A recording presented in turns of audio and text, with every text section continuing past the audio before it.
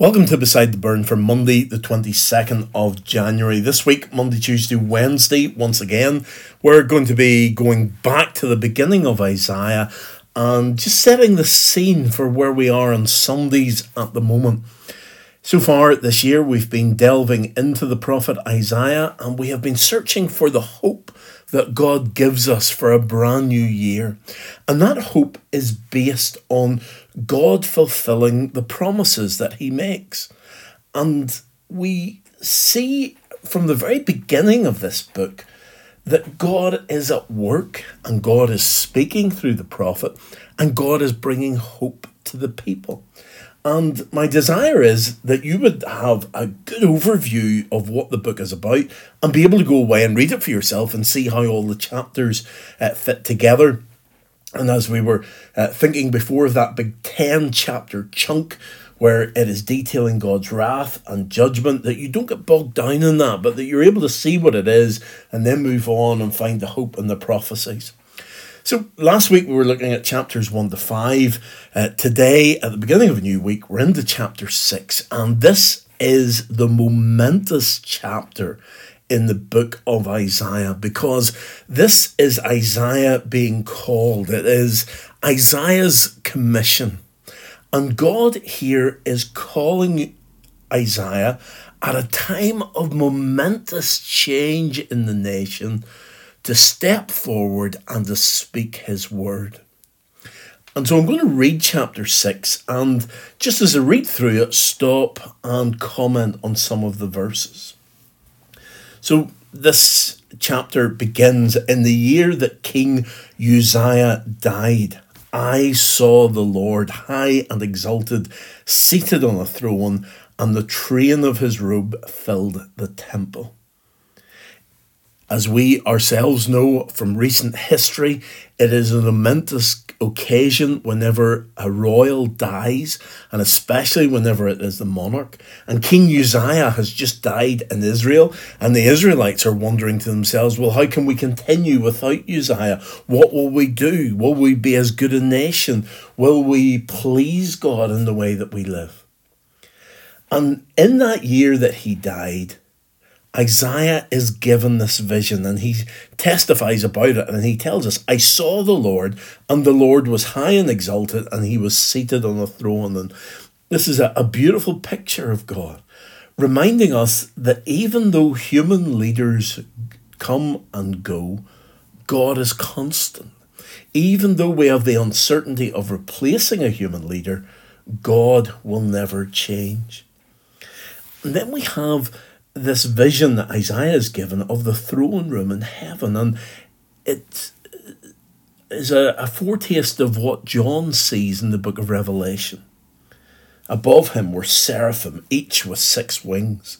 With 2 wings they covered their faces, with 2 they covered their feet, and with 2 they were flying, and they were calling to one another, Holy, holy, holy is the Lord Almighty, the whole earth is full of his glory. An earthly leader and an earthly monarch can only have jurisdiction, as it were, over one country. But here, the Lord Almighty is filling the whole earth with his glory. He is greater. And at the sound of their voices, the doorposts and thresholds shook, and the temple was filled with smoke. And at this moment, as Isaiah sees all of this and feels the temple shaking at the power of the Lord Almighty, suddenly Isaiah has a realization of his own sinfulness and about his position in all of this. Here is the Almighty, holy God, and these creatures are flying around worshipping God, and here is Isaiah in the middle of it, and Isaiah suddenly realizes, I should not be here because I am sinful, and something needs to be done about my sin. He comes under great conviction of sin. Woe to me, I cried, for I am ruined. For I am a man of unclean lips, and I live among a people of unclean lips, and my eyes have seen the King, the Lord Almighty. So what's to be done about his sin? Well, in verse 6, then one of the seraphim flew to me with a live coal in his hand, which he had taken with tongs from the altar. With it he touched my mouth and said, "See, this has touched your lips. Your guilt is taken away and your sin atoned for." Isaiah is convicted of his sin, but there is nothing that Isaiah is able to do about this sin himself. Instead, it is God who provides a solution for sin, and the coal is brought, and his lips are touched, and the sin and the guilt is taken away, much like we're going to find out in this through this prophecy that Jesus is coming, and Jesus is going to provide the way for sins to be forgiven. Then I heard the voice of the Lord saying, "Whom shall I send, and who will go for us?" And I said, "Here am I, send me." God is seeking one to respond to his call, and Isaiah, in this moment of forgiveness and in this moment of the vision of God, comes forward and offers himself, and God tells him to go. He said, "Go and tell this people, be ever hearing but never understanding, be ever seeing but never perceiving." And Isaiah is commissioned to go and serve the Lord. And everything else that we read in the rest of the book is based on this moment where Isaiah receives this call. Every prophecy that he gives of the coming of Jesus comes back to this moment. And we can also see in what God says that there are many themes that will be picked up on later in the book. And some of these themes we've already noticed on Sundays. So in verse 11, "Then I said, 'For how long, Lord?' And he answered, 'Until the cities lie ruined and without inhabitant, until the houses are left deserted and the fields ruined and ravaged.'" That's what we were looking at in chapter 25, how God came and the cities were turned to rubble. And here's a little foretaste of that. Verse 12, "Until the Lord has sent everyone far away and the land is utterly forsaken. And though a tenth remains in the land, it will again be laid waste. But as the terebinth and oak leave stumps when they are cut down, so the holy seed will be the stump in the land."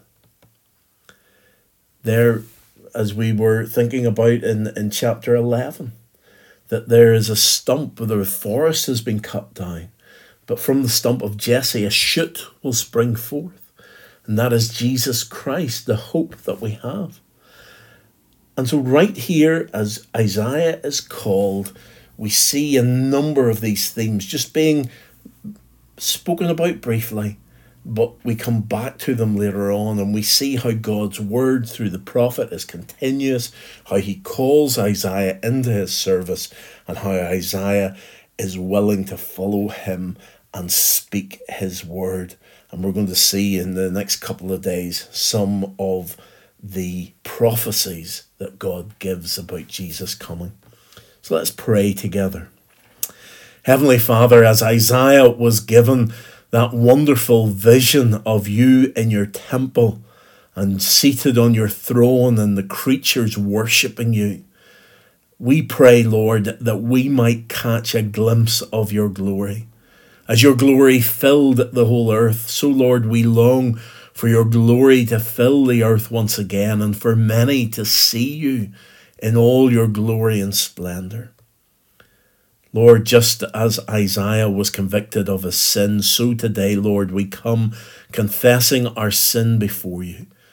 And just as he was forgiven through the hot coal placed on his lips, so, Lord, we turn to Jesus Christ to take away our guilt and our sin. And as, Lord, you ask who will go, we come to you today and we say that we will go, we will answer the call, and we will serve you. So, Lord, be with us, we pray. In Jesus' name, amen.